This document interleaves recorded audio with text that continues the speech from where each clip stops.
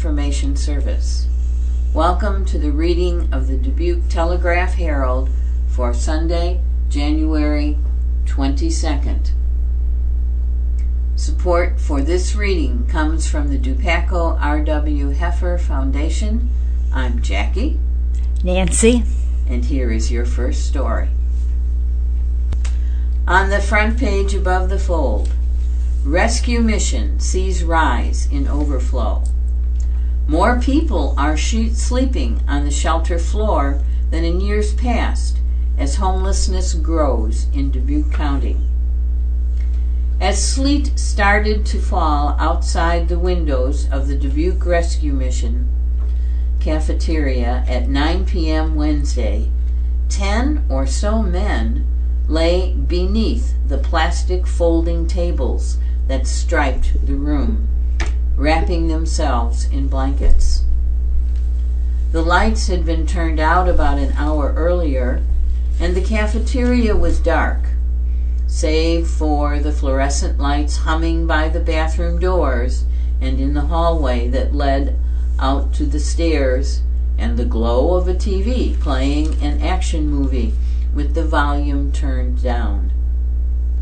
Pat Manderscheid, a retired 65-year-old machinist, sat in one of the few folding chairs that hadn't been stacked atop the tables, half watching the TV. He has bounced in and out of the shelter over the past few years, most recently after a string of knee and hip surgeries and cancer treatment, and knew all of the huddled bodies scattered around his feet by name. Well, most of them. Every morning you wake up, there's somebody new, Manderscheid said. They let them in, which is great, but it's getting more crowded now.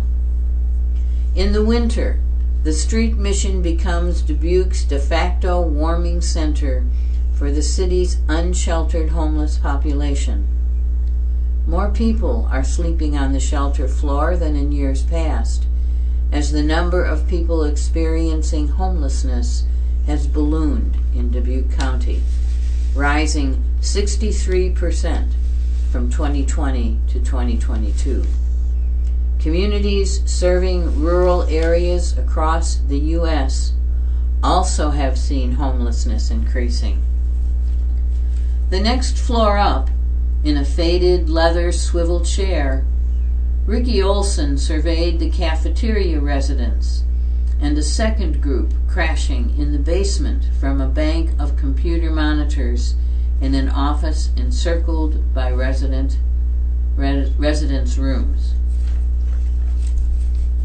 Often is what's known in the rescue mission as a captain, a resident of the rescue mission himself. He works the overnight shift in 6 nights a week, keeping an eye on the shelter's other occupants. The thing about working here is you just do what's needed, he said of his work schedule. While the rescue mission doesn't keep year-to-year records of the number of overflow guests, there is a consensus among staff that there are more people staying in the basement and on the cafeteria floor than in years past. Executive Director Rick Mims said the rescue mission was up about 5 people staying in overflow from last year, with about 15 people in the cafeteria and basement. Another 25 to 30 people occupy the rescue mission's bed space on the 3rd floor. In the fall, the rescue mission relaxed its COVID-19 pandemic restrictions and increased the number of beds upstairs from a limit of 18. This trend comes as communities serving rural areas across the U.S. have seen an increase in homelessness in recent years. Largely rural continuums of care, local government agencies tasked with managing homeless services saw a 6% increase in homelessness from 2020 to 2022, compared to a less than 1% increase nationwide, according to U.S. Department of Housing and Urban Development's annual homeless assessment report. A total of 921 people experienced homelessness in Dubuque County at some point last year, compared to 566 in 2020. According to Institute for Community Alliances, which uses data from local continuums of care, that equates to 63% increase. Over the last year, statistically, we've seen homelessness has grown quite a bit, said Shelby Epperly, a community services advocate with Community Solutions of Eastern Iowa, the area continuum of care. One group in particular that has grown is the number of chronically homeless people, defined by HUD as individuals who have been homeless for at least a year or repeatedly over several years while struggling with a disability, such as a mental health condition, substance use disorder, or physical disability. The number of chronically homeless people has doubled nationwide since 2016 to now make up 30% of all homeless people, and the number of chronically homeless people in rural areas has grown by 27% since 2021, faster than anywhere else in the country. Dubuque Housing and Community Development Director Alexis Steger and the Telegraph Herald in December said that the city has seen a rise in chronically homeless people that paralleled national trends. Many of the people sleeping on the Rescue Mission cafeteria floor met that definition. Several were not allowed a bed on the third floor because they had violated Rescue Mission policies or declined to seek treatment for their mental health or substance use issues. Olson has noted an uptick in guests struggling with mental health issues, which he attributed in part to the onset of winter. It's way harder on their mental health, Olson said. They're stressing over all kinds of stuff as you see them struggle a little bit more. Not everyone on the floor of the cafeteria would be considered chronically homeless. Some simply had gotten to the Rescue Mission too late to claim a bed. Epperly noted during a recent visit to the Rescue Mission that many residents she spoke with were experiencing homelessness for the first time. When the Rescue Mission helping to shoulder that additional burden, Mims said, it was time for the city and community to take a more proactive approach to aiding homeless residents. Steger noted in an email that the city has provided $350,000 to emergency shelters in the past 2 years to improve their facilities and expand capacity, and has invested additional funds in CSEI's homeless hotline. The Rescue Mission is attempting to expand its services with an additional warming center at 1598 Jackson Street that will offer cots to overnight guests. That is planned to open in February, following the installation of a sprinkler system to comply with city building codes. Manderscheid also was looking forward to the new warming centers expanding on behalf of his fellow guests on the cafeteria floor. These guys aren't bad, he said. They get a bad rap. Passing the torch.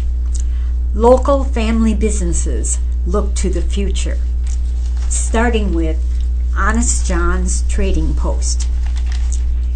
Terry Meadows had no intention of joining the family business.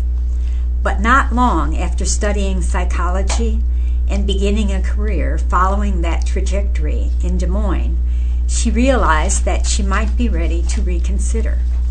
"I never thought I wanted a career in retail," Terry said. "It was fulfilling working in psychology, but it wasn't always fun. When I came back to the area in 1989, I was ready to have fun." While she was calculating her next move, her mother casually mentioned that they could use some help at the shop. It was a plea that would lay the foundation for the generations that followed. Today, Terry is part of the second generation at the helm of Honest John's, a chain of local stores now 42 years in the making. Her mother, Donna Anderson, launched the first store out of Kennedy Mall before setting up its flagship location, Honest John's Trading Post, on Main Street in Galena. Upon Terry's return, the business expanded to include a second location in Honest John's Emporium, a women's clothing and accessories boutique, which later included a location in Dubuque. It also added Honest John's General Store in Galena, managed by Terry's husband, Dana Meadows. After graduating from then Clark College and serving in the Army, Terry's brother, Don Anderson, returned to take on another spin-off store, Union Leather, in Galena. While it was the brainchild and labor of love for the family matriarch, the stores took their name from the patriarch, John Anderson. "It was Mom's dream," Terry said with a laugh. "Dad went along with it, but they both were very involved in getting it up and running." Since John's death in 2020 and Donna's in 2021, Dana now manages Honest John's Trading Post, while Terry continues to manage the Emporium in Galena. Don also continues to manage Union Leather. A third brother, Steve, also assists at the shops. "It's the first generation that has the passion," Dana said. "That might not always continue in the second or third generation." However, a third generation did unexpectedly emerge in Terry and Dana's children. Anna Meadows manages the former Dubuque Emporium location, now called Mamarella, and featuring maternity clothing and other products for moms. Stuart recently returned to Galena after studying business and working in corporate retail. He also assists at the stores. "We were actually discouraged from joining the family business. During the gap year I took, they would only offer me limited hours, just so I wasn't staying here out of obligation," said Anna, who once included not working at the family store on a list of 50 of her life goals. But after she went to college, she had the opportunity to study abroad and gain wisdom in years, like her mother. Anna also reconsidered. More recently, she announced a pregnancy through a onesie that read, "Honest John's Fourth Generation." "I think they wanted us to go off, do our own thing, and have the vehicle to find our own passion," Anna said. "But I also think they wanted us to know that if we came back, it was by choice, and we appreciated what our grandparents started and what our parents were carrying on. Because we do, it makes it hard to leave." Terry added, "We never knew it was something they wanted to do or would do. I think I relate more now to what my mom and dad had to go through to run the business, and I see our kids in the position I was in when I first came back. We're just grateful that they took an interest." The founding of a legacy. According to Family Business Alliance, family-run enterprises account for about 62% of employment in the United States and are responsible for 78% of all new jobs created. At one point, more than 30% of those businesses were continued through a second generation. However, in the past 5 years, that number has dropped to 19%, attributed to millennials not wanting to take over the traditional family business but instead selling it and using the proceeds to launch a different family venture. It's twofold because we love to be able to see our parents retire and help expedite that, Stewart said, speaking to his role as part of the third generation of Honest John's. But there were changes to the business when my parents took it over, and in the third generation we're already beginning to put our own mark on it. We keep its core intact, but every generation has new opportunity to make it their own. This has also happened with the Brightbox family building into the future. Fortunately, a lasting legacy has so far been the case for Mike and Cindy Breitbach, who are fifth-generation owners of the Country Dining in Balltown, Iowa. The establishment opened in 1852 under a federal permit issued by President Fillmore, only 6 years after Iowa became a state. It was purchased 10 years later by Jacob Breitbach. Throughout its history, it has served as a residence, a stagecoach stop, a hotel, a grocery store, a tavern, and a restaurant. The latter has been carried on in the family, even through a gas explosion and fire in 2007, and a second fire only 10 months later. Construction of its current restaurant was completed atop the original tavern location in 2009. The Breitbach's 7 children, as well as several grandchildren, are in line to continue carrying the torch and often can be found waiting on tables, washing dishes, or tending bar. "I've been working here since I was about 8, Mike said with a laugh. "It's just always what I've done, and it's carried on. My dad had a stroke, and everything just fell into place. My wife and I are the 5th generation. Our kids are the 6th. Hopefully they carry it on, and it continues."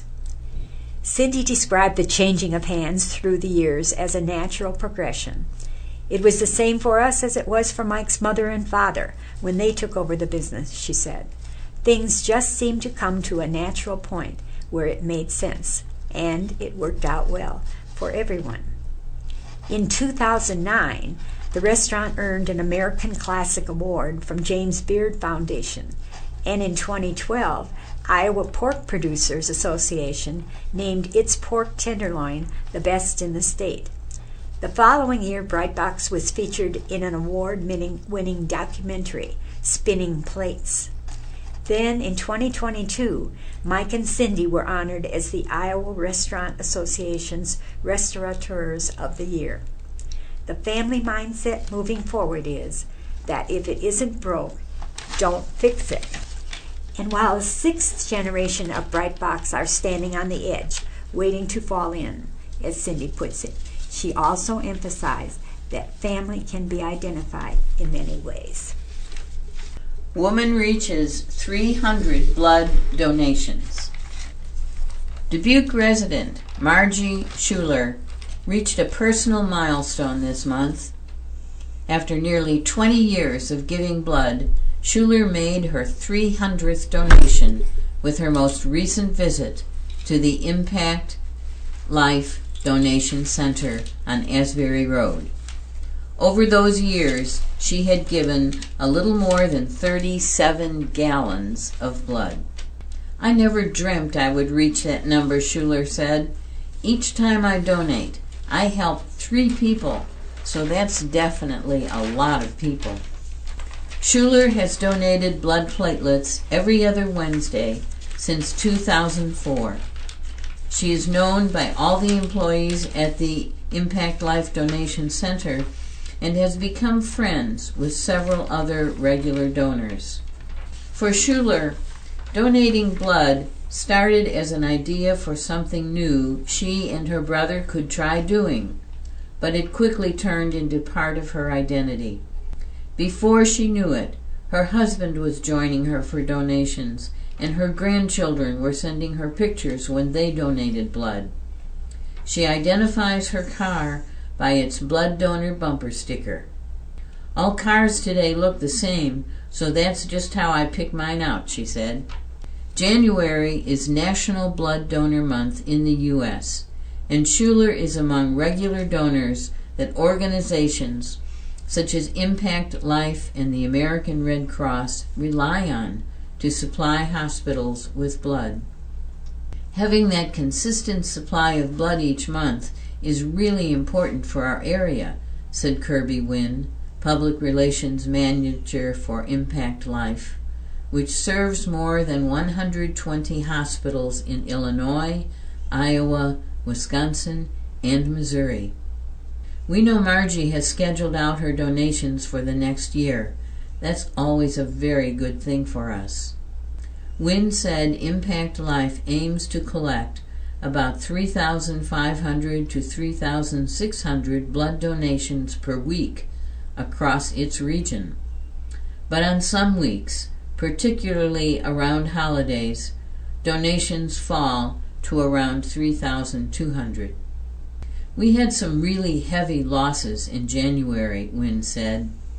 It's made it harder to maintain that steady flow of blood donation. Emily Holly, Regional Communications Manager for the American Red Cross, Nebraska-Iowa region, said about 5% of Americans donate blood despite the widespread need for blood in hospitals. A blood transfusion is one of the most common procedures out there, Holly said. Blood is something that we use all the time. Schuler said she hopes she can inspire others to donate as well. For her, it is a simple way of giving back to the community and helping people in need. She recalled a time when a stranger saw her bumper sticker and waited by her car to thank her for her donation. She knew then what all that time spent donating blood was meant for. It feels amazing that I can help in that way, Schuler said. It's such a simple thing, but it can save people's lives. Another view from the opinion page. Educational savings accounts would reduce barriers for families. The Students First Act, currently making its way through the legislative process, has the potential to provide impacts for families and students across Iowa. School choice legislation, like other hot-button issues, can lead to strong opinions being shared by those both for and against these proposals. I would like to take this opportunity to point out some of the items in this legislation to help build awareness of this proposal. First, the portion of the governor's proposal getting the most attention is the provision for educational savings accounts, ESA. An ESA is different from a voucher in a number of ways, and to call them a voucher is inaccurate. An ESA is similar to a medical flex spending account many individuals have as an employee benefit. In an ESA, qualified families would annually receive funds from the state to spend on approved educational-related purposes. These funds would only be able to be spent at eligible entities and could be used for items beyond accredited non-public school tuition and fees, such as tutoring or other educational needs or supplies. An ESA is not a voucher because the funding does not directly flow to a non-public school. In the current proposal, an ESA would initially only be available for students entering kindergarten, transferring to an accredited non-public school from a public school, or current accredited non-public school students' income eligibility guidelines. As the proposal is phased in, all families in Iowa, no matter where their children currently attend school, would be eligible to receive an ESA. Often we hear families are interested in attending a non-public school, but finances get in the way. Providing all families a choice with an ESA reduces that barrier allowing parents who are the primary educators of their children to have the opportunity to make the choice of where they believe their child will receive the best education. Another important factor to mention is Beckman Catholic, along with the other 43 Catholic schools in the Archdiocese of Dubuque, are accredited. Without accreditation, employers, the military, and colleges and universities have the option not to recognize or accept a student's diploma, as they cannot be certain of the quality of education a student receives. Accreditation means an outside organization or entity has reviewed the school, its staffing, and its offerings, and provides a seal of approval. For most of the non-public schools in Iowa, that accreditation comes from the Iowa Department of Education, which means many of the rules our public school partners need to follow also apply in our schools. Public schools will also benefit from this proposal. Currently, public schools are restricted with some of the funding they receive and can only use it for particular items. Under this proposal, public districts would be granted flexibility to use nearly $250 million they receive annually from the state in new ways, including these funds for teachers' salaries. At the heart of this issue is who ultimately serves as the primary educator of students. Educational savings accounts allow parents to fulfill that role with new tools in hand. Let's allow parents the opportunity to make the best choice for the education of their children. And another view on the same issue, Iowa legislation failing to put students first. The Iowa legislature is currently moving a controversial school voucher bill through its chambers that certainly appears designed to strip public funding away from public schools that have been historically underfunded for the past decade. But no one seems to be able to answer what I believe is a straightforward question. Where is the evidence showing the Students First Act voucher bill will improve student outcomes for all students in Iowa? How will this legislation specifically raise student achievement, especially for students in underrepresented groups? In fact, according to a research overview from the National Coalition for Public Education, vouchers do not improve student achievement, and in many states lead to a decline in achievement. Recent studies of the Louisiana, Indiana, and Ohio voucher programs have demonstrated that students who used vouchers experience worse academic outcomes than their peers. In addition, studies of long-standing voucher programs in Milwaukee, Cleveland, and the District of Columbia found that students who received vouchers showed no improvements in reading or math over those not in the program. Some legislators, however, seem to ignore these facts related to achievement. They have even rewritten procedural rules to bypass the legislature's established committee process and limit opportunities to dive deeper into the issue. Instead, they say they believe in choice and competition. Should parents or guardians have the choice where to send their children to school? Absolutely. And they already do via in-district transfers, district-to-district open enrollment, STO tax credits for those attending private school, homeschooling, and more. But a look at the legislation's wording indicates that the choice is for the private school rather than the parent or student. The bill specifically states it does not authorize any agency to require a non-public school to modify its academic standards for admission or educational programs. So the choice is yours, unless a school chooses to deny a student's admission because that person has specialized learning needs, behavioral challenges, or for any other reason. Private schools will maintain the ability to choose which students they accept or deny while receiving taxpayer dollars for students that already attend. That's not to mention students who attend school in a rural district where no private school option exists. Sorry, you are out of luck too.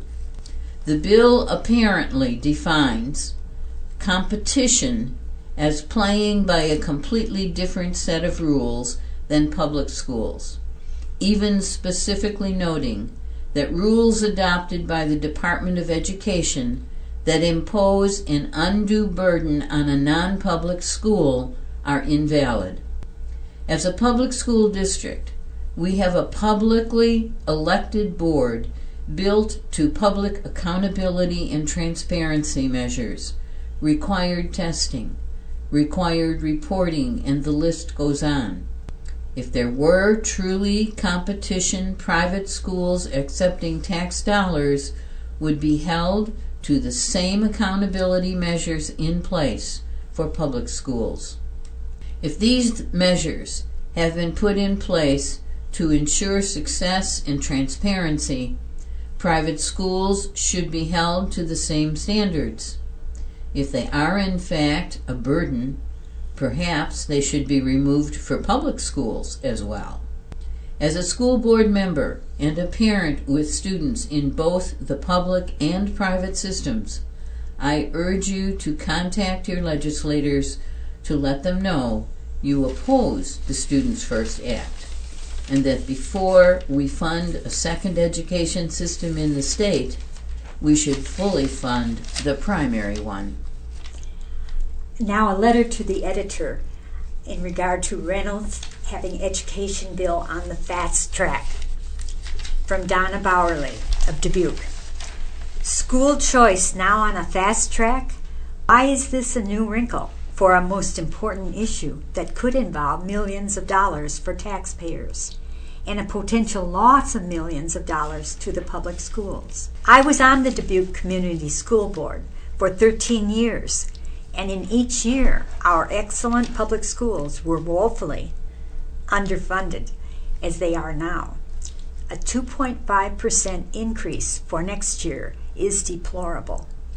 Speaker Pat Grassley created the Education Reform Committee with input by the House Rules and Administration Committee, who added rules to bypass the House's Tax and Spending Committee to consider major legislation, such as the governor's plan to provide state funds to families choosing to enroll their children in private schools, as reported in January of 2023. Can you keep up with all the fast tracking? Unusual for a governor who often finds ways to slow down or stop major considerations. How about stopping the state updates of COVID cases and even deaths? Why did she choose not to apply on time for millions of federal monies for child care or affordable housing, also reported in November of 2022? And why did Governor Reynolds groom many newly elected legislators who agree with this present school choice plan? Keep following the ongoing saga of school choice and don't blink. Governor Reynolds has learned to fast track. Why? You are listening to the Dubuque Telegraph-Herald on IRIS, the Iowa Radio Reading Information Service for the blind and print handicapped. Your reader is Jackie. And Nancy. If you have any comments on this or any IRIS program, please call 243-6833 or toll free at 877-404-4747. And don't forget, this and many other IRIS programs are available from our website at iowaradioreading.org. Now we return to the Telegraph-Herald and to today's obituaries. Michael J. Buddy, Asbury, Iowa. Michael J. Buddy, 77, of Asbury, Iowa, died January 19th at his home surrounded by his wife Linda and daughters Sarah and Rachel. His last smile in life was hearing his grandchildren say their goodbyes before he passed peacefully away. Visitation will be from 3 p.m. until 6:45 p.m. Monday, January 23rd at Hoffman, Schneider and Kitchen Funeral Home and Crematory. A prayer service will be held at 6:45 p.m. The Mass of Christian Burial for Mike will be 10:30 a.m. Tuesday, January 24th at Church of the Resurrection with Father Phil Gibbs as the celebrant. Full military honors will be rendered immediately after Mass by the American Legion. Interment will be at Mount Calvary Cemetery at a later date. Michael was born September 18, 1945, in Dubuque, Iowa, the son of Norbert William and Dorothy May Buddy. He has said on that day he won the parental lottery. His parents provided him a foundation in family love, loyalty, and hard work. On November 16, 1968, he married Linda Miller in St. Mary's Church, where the rest of us would say he won the wife lottery. His daughters, Sarah and Rachel, would continue this winning trend with the child and later grandchild lottery. He served his country in the United States Army beginning in 1965 and served a tour of duty in Vietnam. He was honorably discharged as a Specialist 5 in 1968. After discharge from the Army, Mike returned to school receiving a BA in Sociology and Teaching from Loras College, an MA in Sociology from Marquette University, and an MED in Sociology from South Dakota State University, where he was also a doctoral candidate. He embraced education and fell in love with teaching. He had often said he enjoyed teaching so much he would have done it for free. Mike continued to challenge himself, however, and took a shine to entrepreneurship after he was asked to consider starting a business while Dubuque was experiencing record-high unemployment rates. He accepted this new challenge and in 1988 formed Advanced Datacom, which he owned and operated as CEO for 20 years. After selling the business, he returned to his first love in education at Loras College and held an administrative advisory role for another several years before retiring in 2011. Mike came out of retirement temporarily to serve as interim CEO at National Mississippi River Museum and Aquarium in 2017. Mike was very active in his community, including civic involvement as Asbury City Council member and Asbury mayor. He served on many boards, including Mercy Medical Center, National Mississippi River Museum and Aquarium, Dubuque Girls Club, Iowa Workforce Development, Region 1, Holy Family Catholic School System, Matter Creative Center, and University of Dubuque. He was loved by many for his wisdom, quick wit, and sarcasm. Mike loved his wife Linda, his daughter, and grandchildren fiercely, and always expressed his pride in his family. Linda was indeed what he called the better half, and provided him the strength and support to allow him to achieve his goals. He loved to joke that he should actually introduce himself as Mr. Linda Buddy. He was always so proud of her. He enjoyed woodworking and eating out with his friends. He was an avid fan and frequent attendee of Loras College women's and men's basketball and Dubuque Fighting Saints hockey games. Survivors include his wife Linda Buddy of Asbury, 2 daughters, Sarah Siegert and Rachel Stearman, 5 grandchildren, a brother Norbert, Buddy of Evanston, Illinois, Sister Marilyn Lawler of Springfield, brother-in-law Randy Miller, sister-in-law Deborah of Peyton, and Christine Miles of Swisher, Iowa, niece and many nieces and nephews. He was preceded in death by his parents, Norbert and Dorothy Buddy, and stepfather George Berg, his father-in-law Dale H. Miller, and mother-in-law Charlotte L. Gottenbein Miller, and stepmother-in-law Shirley Bennett Miller. The family also wishes to extend their most sincere thanks and gratitude to all the companion and comfort provided by Hospice of Dubuque, including all his caregivers, Creo, Angela, and Carla. In lieu of flowers, contributions may be made at the Loris College Mike and Linda Buddy Teaching Excellence Award or Hospice of Dubuque. Hoffman Schneider and Kitchen Funeral Home and Crematory is in charge of arrangements. Joseph Terry, Galena, Illinois. Dr. Joseph Terry passed away quickly and peacefully on January 23rd at his home with his wife Pat and his son Jim beside him. Joe was born May 22, 1927, in Davenport, Iowa, to Colonel Clyde and Marie Hunter Terry. He and his 3 brothers were raised by their mother and grandmother, Mary Sanders Hunter. He graduated from Davenport High School, served 1 year in the Navy at the end of World War II, and went on to St. Ambrose College and Iowa State College to attain his DVM degree in 1952. Joe married Pat Terry on August 13, 1949, at St. John's Methodist Church in Davenport. Pat taught in the Ames area for 3 years while Joe finished his degree. They moved to the Evanston-Wilmette, Illinois area to practice veterinary medicine for 40 years. Joe's love for animals was reflected in his thoughtful care of pets, including exotics, at his practice, Terry Animal Hospital in Wilmette, his volunteer work at Lincoln Park Zoo in Chicago, and his wide range of family pets.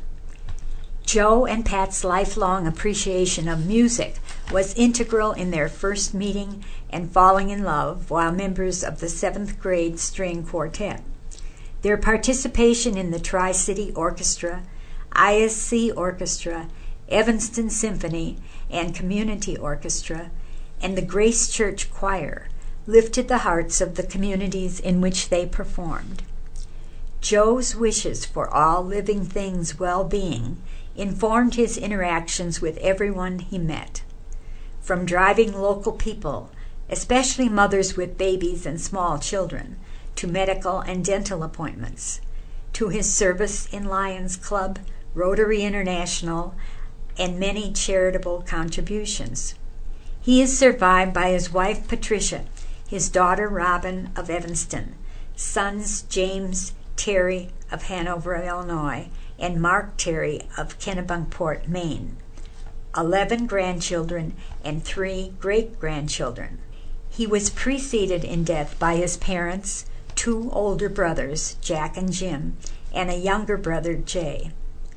There will be a memorial service for Joe at Grace Episcopal Church, 107 South Prospect Street in Galena, at 10 a.m. Thursday, January 26th. Marilyn T. Burkle, Lexington, Kentucky. Marilyn Teresa Burkle of Lexington, Kentucky, passed away January 15th at the age of 67. Cause of death was an intentional overdose of various pain medications, ending a long period of suffering.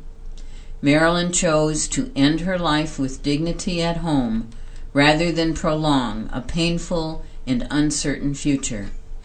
Marilyn is survived by her husband of 37 years, Mark Christensen, her mother, Florella Buckle, and her brother and sisters, Dan Burkle, Dean Burkle, Doris Paragoy, Steve Burkle, Reverend Ray Burkle, Beverly Pryor, Douglas Burkle, and Leanne Ludwig. Her father, Arnold Burkle,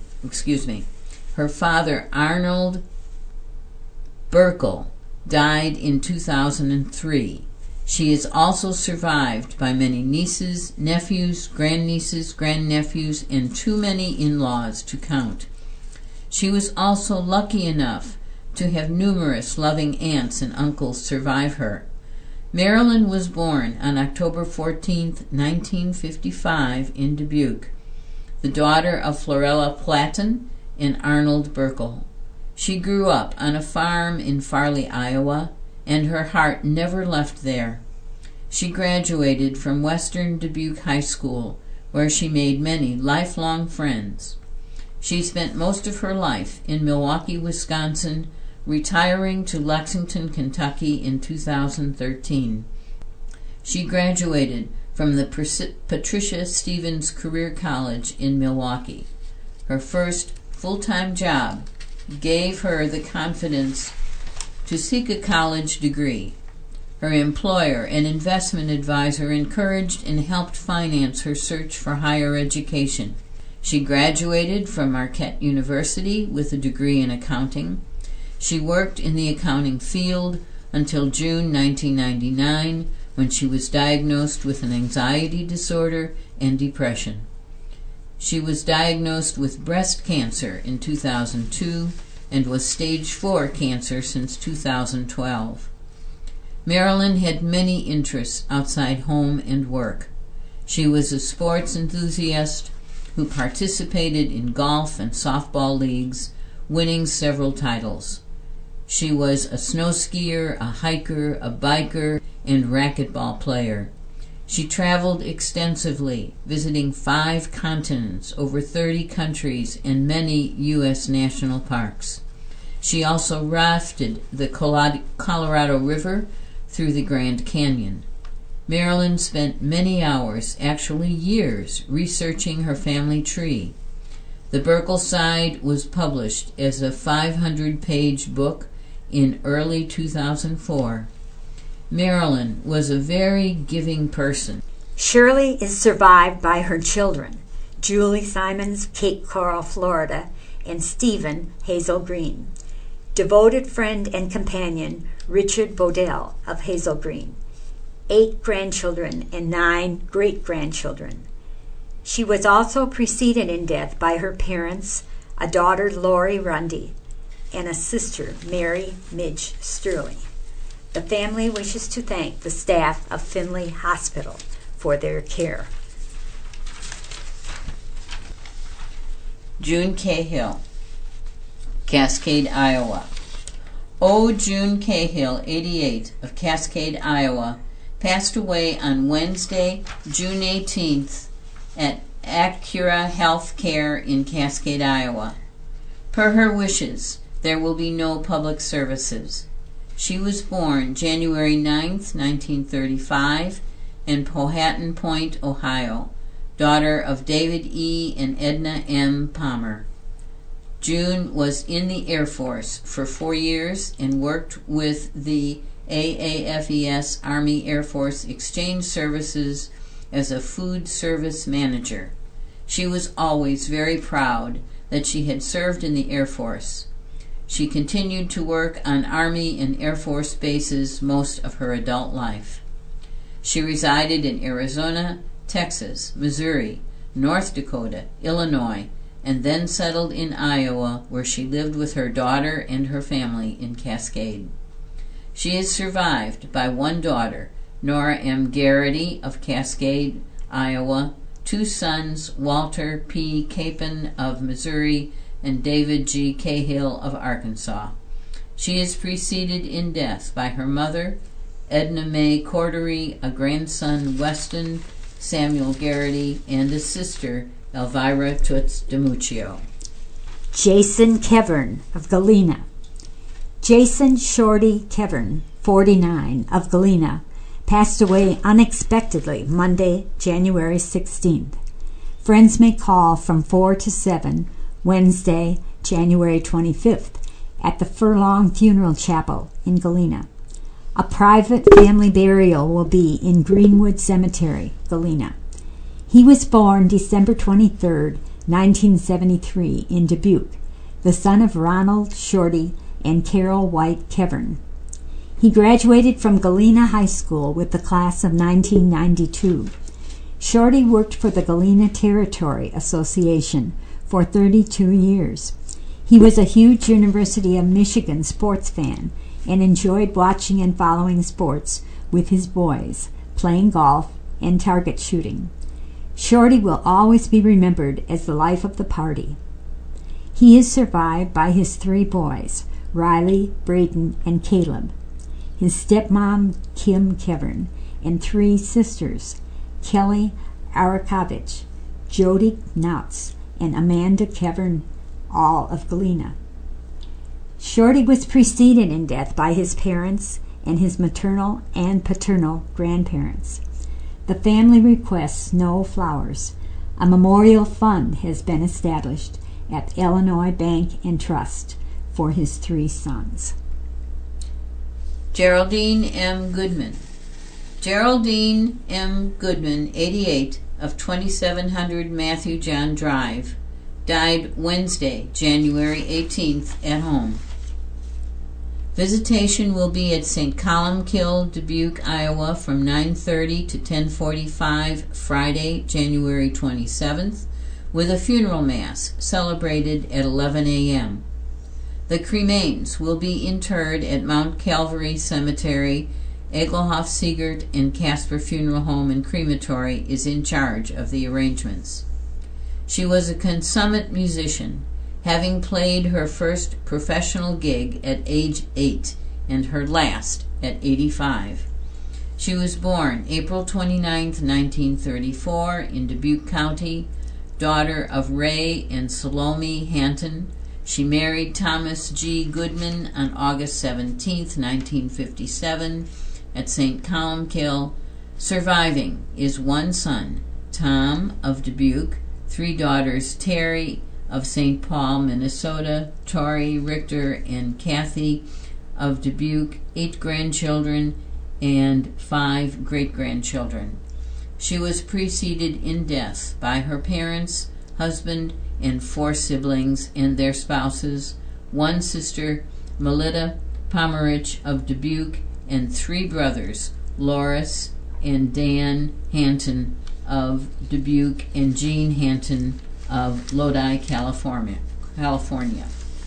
In lieu of flowers, memorials may be made to the Geraldine M. Goodman Memorial Fund. Roger E. Quaid, 85, of Dubuque, died on Monday, January 16th. Visitation will be held from 10 to 1:45 p.m. Saturday, January 28th, at Leonard Funeral Home and Crematory, 2595 Rockdale Road. Service will follow at 2 p.m. at Emmanuel Congregational United Church of Christ. John R. Nichols III of Prairie du Chien, Wisconsin. John 15 of Prairie du Chien died on Monday, January 16th. Visitation will be held from 4 to 7:30 p.m. Friday, January 27th at Garrity Funeral Home Chapel in Prairie du Chien, where services will follow. Joyce E. Waters, 74, of Piasta, died on Friday, January 20th. Visitation will be held from 9 a.m. to noon, Wednesday, January 25th, at Leonard Funeral Home and Crematory, 2595 Rockdale Road, where services will follow.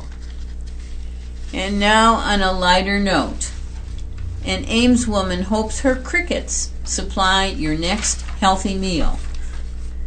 The tiny crickets Shelby Smith raises for her company, Jim and Eat Crickets, aren't going to solve the big problem of climate change. But to produce the same amount of protein, crickets take 6 times less feed than cattle, 4 times less than sheep, and half what is needed for hogs and broiler chickens, according to a study published in 2021 in the peer-reviewed journal Nutrients. "I like to frame it as another healthy option," said Smith, 32, of Ames. "It's better to have another source of protein that takes less resources." Smith, a Waterloo West graduate who played basketball at St. Joseph's University in Philadelphia, founded Jim and Eat Crickets in 2018 after deciding she didn't enjoy working as an equity derivatives trader for a Canadian bank in Dublin, Ireland. She came home back to her parents' farm near Ames to regroup. Eating bugs came up on 3 different podcasts, Smith told the Cedar Rapids Gazette. She started reading everything she could about cricket farming and pitched the idea to her parents, who were supportive. Smith raised her first 10,000 crickets in the break room of her father's shop on farm. The room was insulated and could be heated up to the necessary 85 degrees to promote cricket development. Smith spends a good share of her time doing interviews and speaking to groups about edible insects. When the pandemic struck in 2020, she turned to YouTube, making videos about raising the small chirping creatures. Her YouTube channel, They're All Cricket Lady, has 2,700 subscribers and started bringing in a small amount of advertising revenue in 2021, she said. That brings us to the end of today's reading of the Dubuque Telegraph-Herald for January 23rd. I'm your reader, Jackie. And Nancy. Support for this reading comes from the Dupaco R.W. Heifer Foundation. The Telegraph-Herald can be heard each weekday at 2 p.m. All programs heard on IRIS are intended solely for the blind and print handicapped. If you have any questions or comments on this or any IRIS program, please call our office toll-free at 877-404-4747. Thanks for listening.